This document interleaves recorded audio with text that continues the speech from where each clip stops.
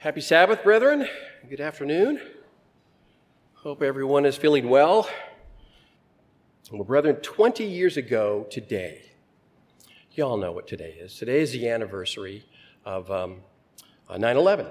It is 9/11, 20 years ago today. At this time, at about 2 o'clock in the afternoon, I'm sure everyone in this room, everyone in most countries of the world, if they weren't asleep, knew what had actually happened. We were at war. 11 days ago, our President Biden pulled out the last of the U.S. troops from Afghanistan in a very tragic situation that happened as they were doing that. Then 2 days ago, he kind of declared war again, except he did it to the people of the United States. He declared war on the unvaccinated.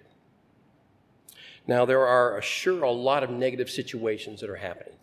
Those are a couple of them right there. I mean, it's happening every day all over the earth. Situations that you and I wish we could do something about. When we see something like that, if only they'd asked us about how to deal with this, or if only they'd asked somebody who knows God's way of life about that. If there's something that we could do, when we hear or read these situations that could stop the fighting, that could stop the distress, the violence, the crime that's going on everywhere. But brethren, we understand, we understand that it's not going to get better. It's only going to get worse. It's going to get worse and worse and worse. Because this is not what God's plan is right now. God does have a plan, though, and a plan for you, a plan for me, to deal specifically with the situations that we see going on right now.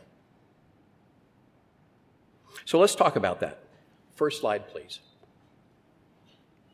I thought I'd start out with some nice flowers on this September 11th, 2021, to start out, and this is looking towards the future. But if you would turn with me in your Bibles to the book of Matthew chapter 5. Matthew chapter 5. We have been here many times before. We're going to look at these very familiar verses that we've gone over probably hundreds of times in our lives.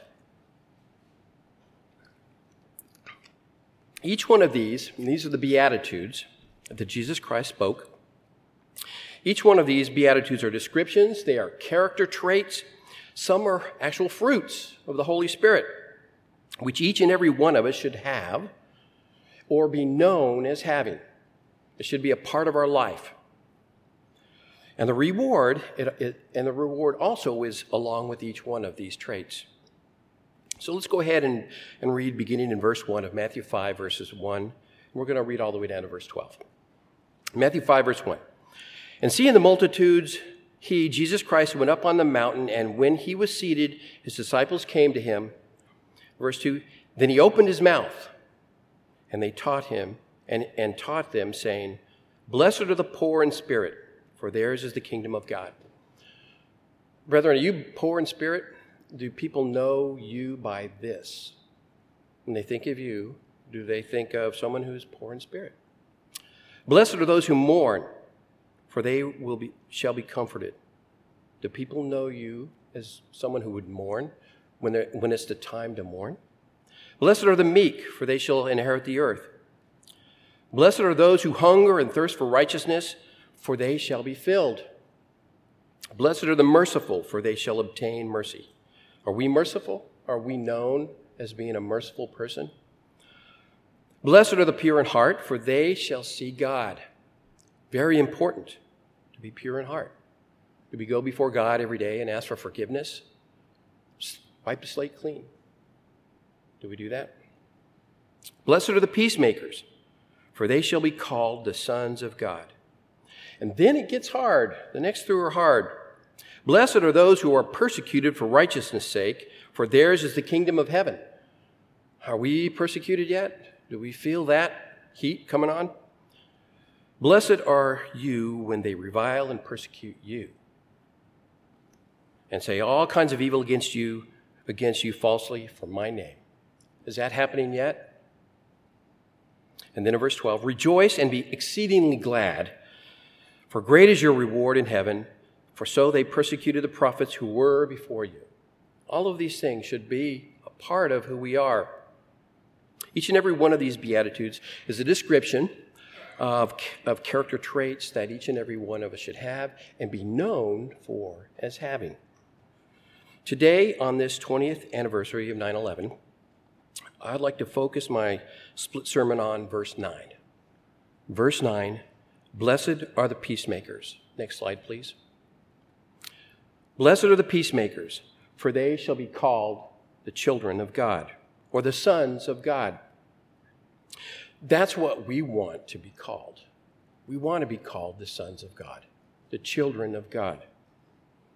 And that involves being a peacemaker. When you and I look at this verse, we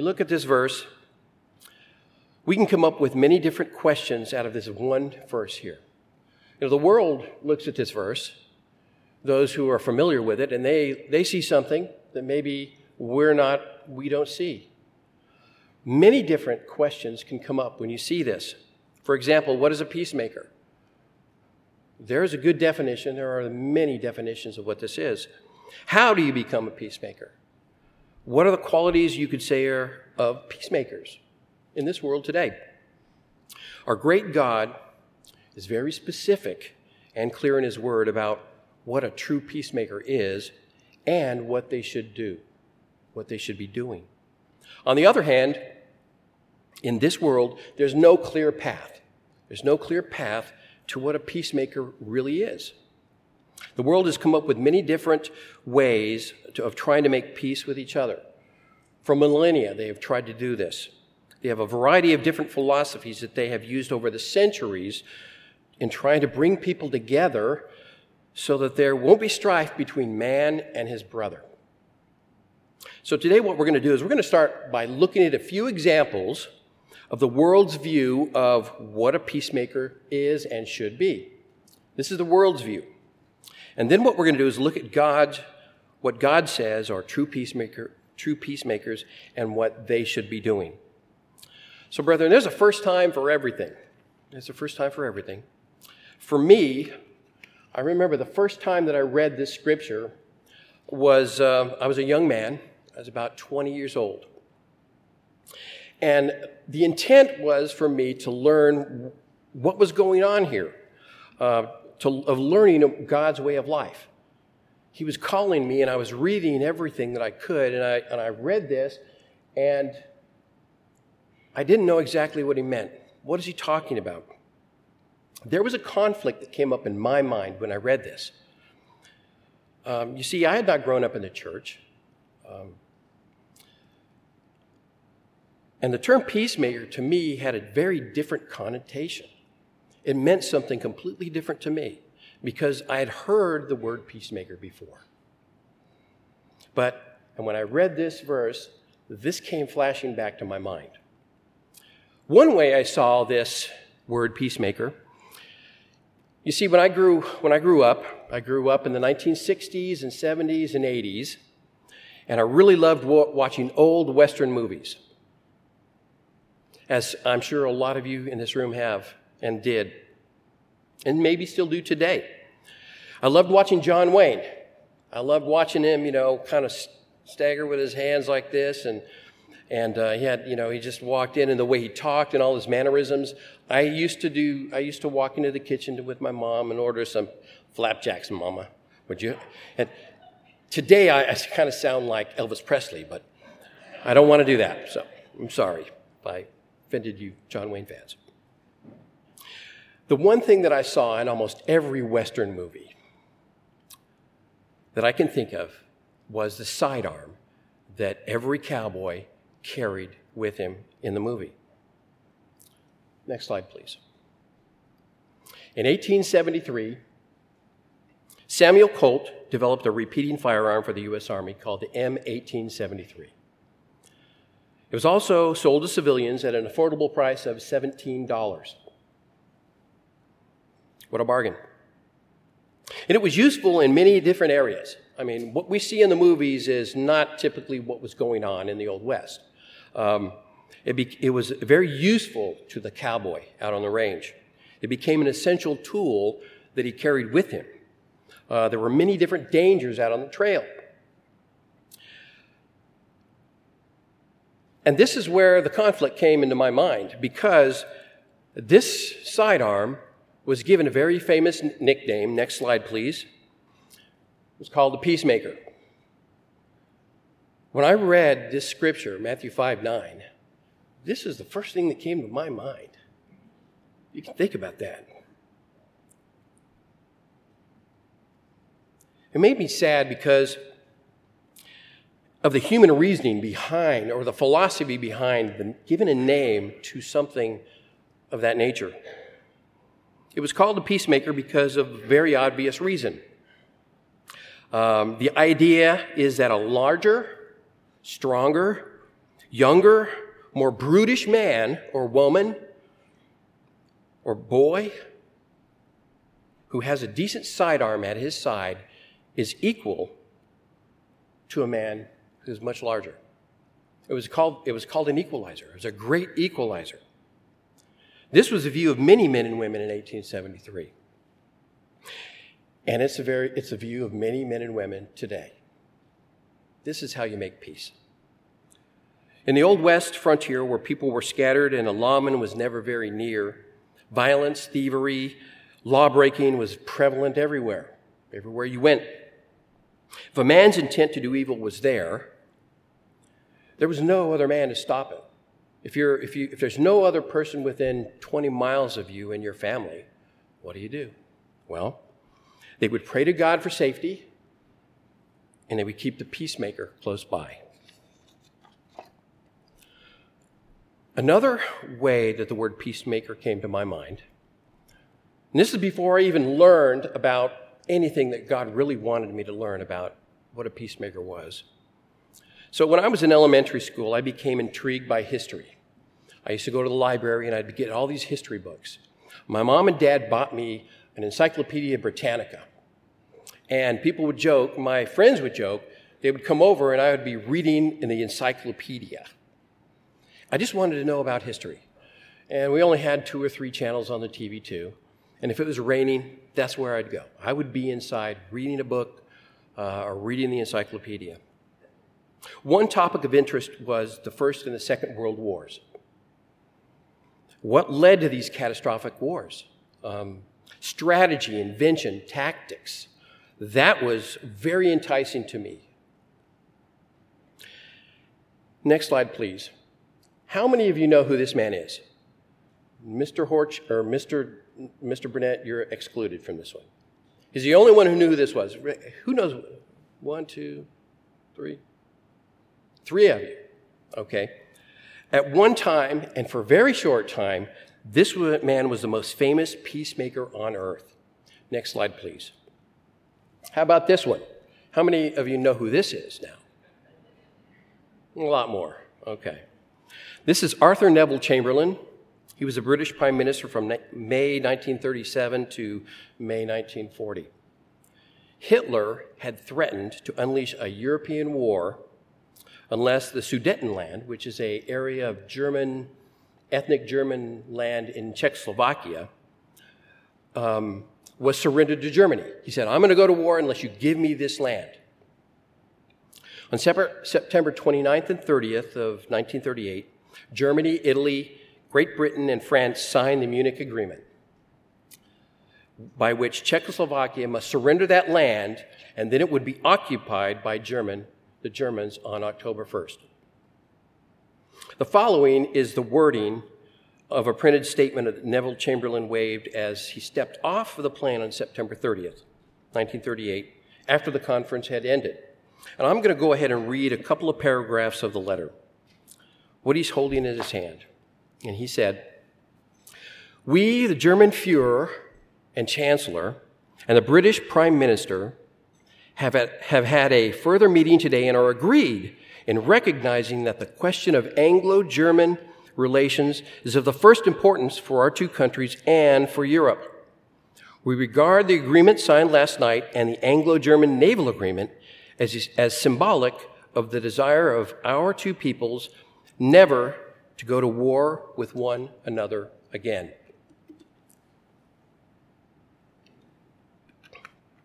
Next slide, please. Then a couple of days later, Mr. Chamberlain read the above statement in front of 10 Downing Street, and he said this: "My good friends, for the second time in our history, a British Prime Minister has returned from Germany bringing peace with honor. I believe it is peace for our time." And that's the most famous quote right there. Go home and get a nice quiet sleep. My brethren, I really wonder if he really believed what he said there. In Britain, the Munich Agreement was greeted with jubilation. People were so glad that they had averted war. However, Winston Churchill, he was kind of on the outs with the government at that time, described what had just happened as an unmitigated disaster.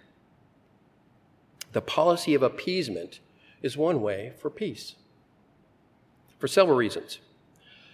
And the people of Great Britain looked at it this way. They were desperate to avoid the slaughter of another world war. They had suffered a lot. But despite his promise of no more territorial demands in Europe, Hitler was undeterred by this appeasement. And in March 1939, he violated the Munich Agreement and he occupied the rest of Czechoslovakia. 6 months later, in September 1939, 6 months later after they signed this agreement, Germany invaded Poland, and then the whole agreement was just thrown up in the air, and Britain was now at war. Neville Chamberlain was what the world would call a peacemaker. The policy of appeasement as a strategy for peace is alive and well today, and we can see it in American politics or European politics. It's everywhere. It's very popular. But someone always gets thrown under the bus. Someone always has to pay the price, and most of the time it's in blood. One more example. Another example that came to my mind when I read Matthew 5, verse 9. Again, when I was growing up, before my calling and before I came into God's way of life, there was a mystery in my family. There was a mystery involving my father. He had joined the United States Air Force shortly after the Korean War. It had broken out. We had pictures in albums of my father when he first went in. On the island of Okinawa with some of his buddies, driving jeeps. My father was an air policeman on the island, and so he got to drive a jeep all around and try to break up fights and stuff like that. He would always, we would ask him what else he did, because he was in the Air Force for 12 years. We'd always ask him what he did, and he would always give us a generic answer to the question, and he would never really get specific about any of it. And then he would change the subject. When I was 18 years old, a package came in the mail, addressed to my dad from the Department of Defense. And it was a thick package. It felt, I'm the one who received it, and it felt like it was full of, documents. And so what I did was, my dad was at work at the time, so I placed it on the table next to the door, and then I went on my merry way that day. And Saturday rolls around, Saturday evening, the next day, and I'm walking out to the front yard, and I look over and I see it's on the floor next to the table. And I forgot to give it to him. So I picked it up real quick, and I ran out. My dad is cooking steaks out on the back porch, and I handed it to him, and I said, "Look, Dad, look, it's from the Department of Defense." And I was really excited. I wanted him to open it up. He looked at me, it was kind of a sigh, and just set it down. Set it down next to the plate with the steaks. And he didn't say anything about it. So I took the cue, and then I went back in the house and helped my mom set the table for dinner. The next morning, I got up, and he was sitting at the coffee table, drinking his coffee, and he was going through the pages of this document. And so that was my chance. So I sat down and asked him, "What's in there? What is this?" And he began to tell me that this was every job that he had while he was in the Air Force. It was a long list, and now it was all unclassified.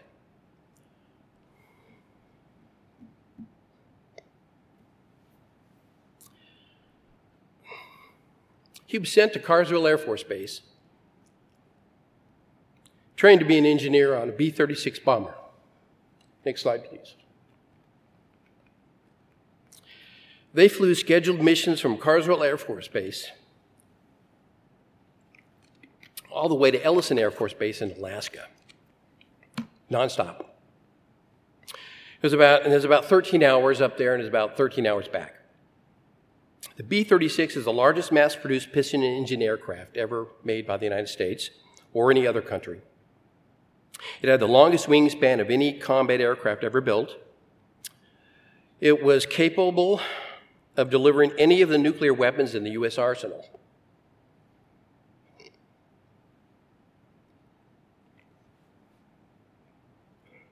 As you probably already guessed, next slide, please.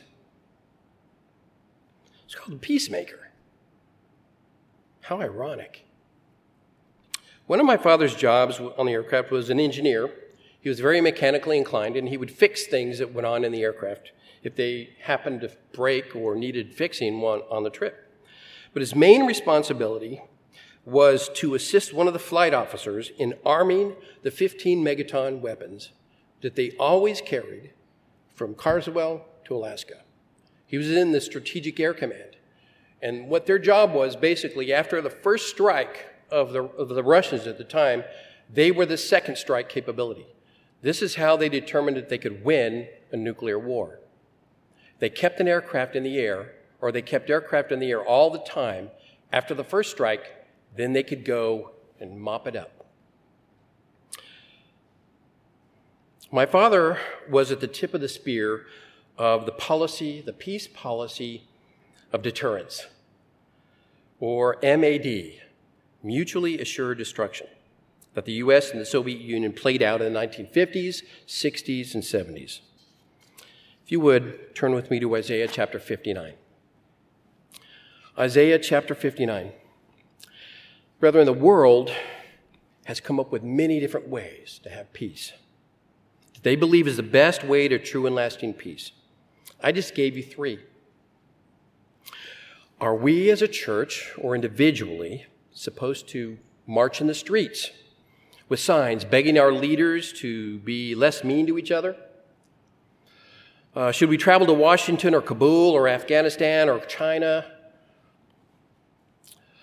Convince world leaders to change their evil ways? Just try to get along?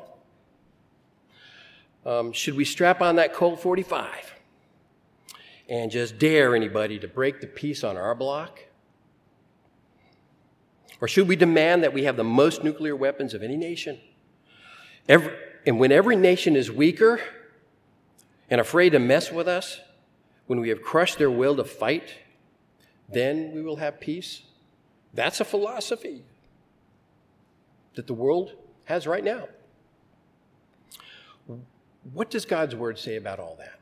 So let's go ahead and what a peacemaker is. What does God's word say about this way of being a peacemaker? Isaiah chapter 59, verse 1. We're going to read all the way down through verse 8. Behold, the Lord's hand is not shortened, that it cannot save, nor is ear heavy, that it cannot hear. But your iniquities have separated you from God, and your sins have hidden his face from you, so that he will not hear. For your hands are defiled with blood, and your fingers with iniquity. Your lips have spoken lies, and your tongue has muttered perversity. That's the world we live in right there. No one calls for justice, nor does any plead for truth. They trust in empty words and speak lies. They conceive evil and bring forth iniquity. Verse 5, they hatch vipers' eggs and weave spiders' webs. He who eats of their eggs dies, and from that which is crushed, a viper breaks out. It's a circle, it's a cycle of destruction all the time. Their webs will not become garments, nor will they cover themselves with their works. Their works are works of iniquity, and acts of violence is in their hands. Their feet run to evil, and they make haste to shed innocent blood. Their thoughts are thoughts of iniquity. Wasting and destruction are in their paths. Then in verse 8, the way of peace they have not known. There is no justice in their ways. They have made themselves crooked paths. Whoever takes that way shall not know peace. Next slide, please. I thought we'd end on that portion with a nice, pleasant looking into the future of the sunset of this harvest here. Brethren, if God and his law and his ways are not at the foundation of any plan, or not intimately involved in any plan for peace or reconciliation, it's going to fail. Mankind just does not know. So let's turn back to Matthew chapter 5, verse 9. Matthew chapter 5, verse 9. Blessed are the peacemakers, for they shall be called the sons of God. What is Jesus Christ trying to say here? What is he telling us when we read this verse? Everything I just gave you is false. That's not what this is. But there really is quite a lot of meaning, deeper meaning within these words for us to understand. And it helps to magnify the words here. The word for peacemaker in Matthew chapter 5, verse 9 is the word areinopoios. Areinopoios. G1518, if you want to look that up later. Areinopoios. It means peacemaker. When I started to study my Bible into this verse, when I was doing my Bible study for this split sermon, I found that this is the only instance this word is in the Bible. It's an adjective. It describes something. One definition of this word peacemaker is describing a person who brings about peace. Somebody who brings about peace by reconciling adversaries. By reconciling adversaries. We tend to think of a peacemaker as like a broker between warring countries or between peoples or groups. Physical conflict that's going on. But is this the primary meaning that Jesus Christ is trying to tell us? That he had in his mind when he said it? Every time Christ did anything, even in the physical, when he was dealing with physical matters, it was always the spiritual aspect that he was really thinking about, that he was concerned about. So turn with me over to Colossians chapter 1, verse 19. Colossians 1, verse 19. And we're going to look at another word for peacemaker. Colossians 1, verse 19. We're going to read 19 and 20 here. For it pleased the Father that in him, in Jesus Christ, all the fullness should dwell. And then in verse 20 we read this. And by him to reconcile all things to himself. By him, whether things on earth or things in heaven, having made peace through the blood on his cross, of his cross. And in verse 21, and you who once were alienated and enemies in your mind by wicked works, yet now he has reconciled. So this is a little bit different take or meaning of what a peacemaker is. The Greek word translated peace here is a noun form of the word we just read in Matthew 5, verse 9. And it's only mentioned one time in the Bible here.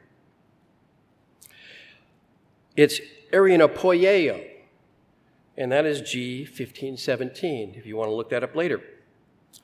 Notice that in verse 20, Jesus is the peacemaker. In Matthew chapter 5, verse 9, he is talking to us as peacemakers. But in this verse, Jesus Christ is the peacemaker, the maker of spiritual peace, the maker of spiritual wholeness or reconciliation. Brethren, by his atonement, he produces reconciliation between those who were alienated from each other. It does not mean here that he had effected actual peace. When this was written, when Christ died, he was resurrected, and he's at the right hand of God, peace didn't just break out all over the earth at that time. But a lot of people will take this and they will say those kind of things. It didn't mean that he actually effected peace on this earth at that time for the entire earth. But what he had done was laid the foundation for it. He is our peace. He had done which would secure peace.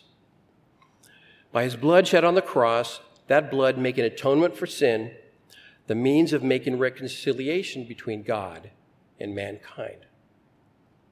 That's what he's talking about. Turn with me to Ephesians chapter 2, verse 1.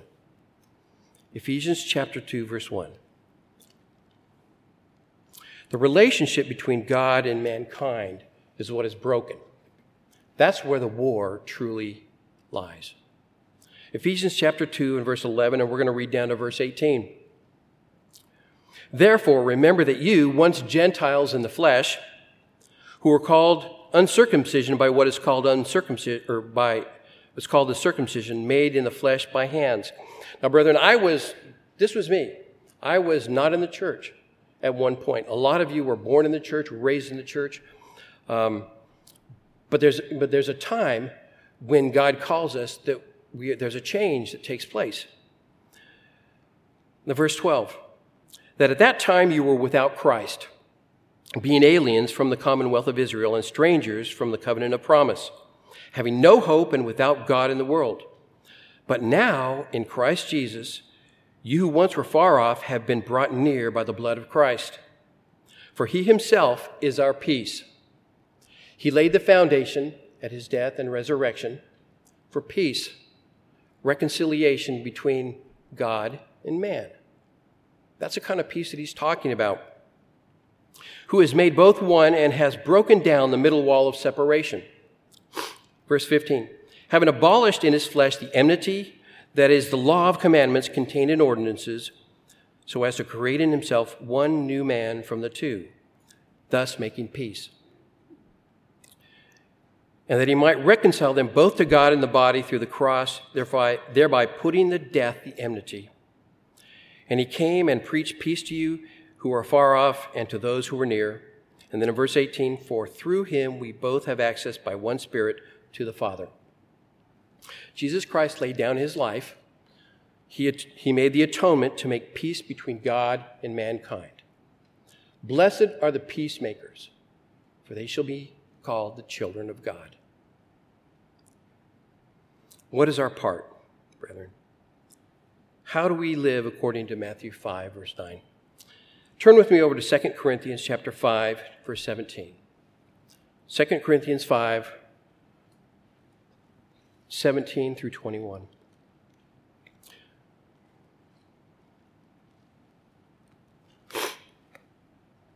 We're going to go ahead and read verse 17 all the way down to verse 21.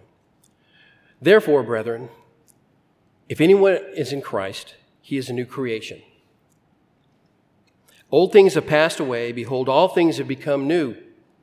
Now all things are of God, who has reconciled us to himself through Jesus Christ and has given us the ministry of reconciliation. What are we supposed to be doing now? Brethren, we're living in this time of this ministry of reconciliation. God is not calling this world. He's calling you and me, and only a very few at this time. In verse 19, that is that God was in Christ reconciling the world to himself, not imputing their trespasses to them, as he has committed to us the word of reconciliation. And the verse 20, now then, we are ambassadors for Christ, as though God were pleading through us. We implore you on Christ's behalf, be reconciled to God. How do we become peacemakers? We have to be reconciled to God. We have to be in a state of reconciliation with God. Verse 21, for he made him who knew no sin to be sin for us, that we might become the righteousness of God in him. Brethren, our primary responsibility is to be in a state of reconciliation with God. Peace with God. That's what he's asking for us to do right now. Now, we are ambassadors for Christ now. We must be pursuers of godly peace, living God's way of life, doing our part in preaching the gospel at this time. We don't know if our example as an ambassador for Christ, we don't know if our example of living God's way will affect someone to be reconciled with God in this life. All we can do is what we can do. He doesn't want us out on the streets. He doesn't want us trying to make peace with the world. Because we know that's just not going to work. That's not what he's called us to do right now. What he's called us to do right now is to be reconciled with him, to be making peace and be in a state of peace with him all the time. Ultimately, our job of being a peacemaker will begin when Jesus Christ returns. Sets up his kingdom. When all things are put under his feet. When God's Spirit will be available to all mankind. Everyone will have an opportunity for true reconciliation with God. Right now, that just won't happen. Between God and mankind, they can begin this process of reconciliation, and we will be there to help facilitate all of that. That's what our job is now. Be reconciled to God. Be at peace with God. When all things are put under his feet. So, brethren, being a peacemaker between man and God is exactly what we will be known for in the kingdom of God. One more scripture. Isaiah chapter 52, verse 7. And I'll just go ahead and read this. How beautiful upon the mountains are the feet of him who brings good news, who proclaims peace, who brings glad tidings of good things, who proclaims salvation, who says to Zion, your God reigns. God delights in those who reconcile others to himself. If we have an opportunity to do that, then we should.